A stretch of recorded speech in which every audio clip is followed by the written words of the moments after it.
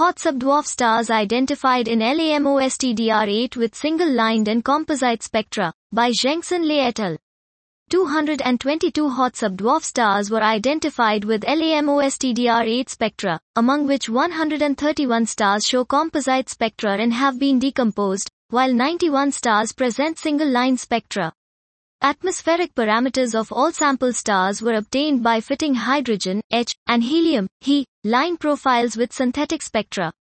Two long-period composite SDB binaries were newly discovered by combining our sample with the non-single star data from Gaia DR3.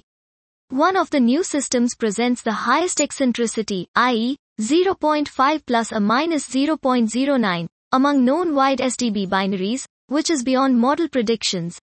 15 composite SDB stars fall in the high-probability binary region of RUWEAEN plane, and deserve priority follow-up observations to further study their binary nature.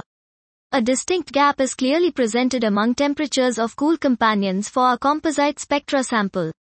But we could not come to a conclusion whether this feature is connected to the formation history of hot subdwarf stars before their binary natures are confirmed.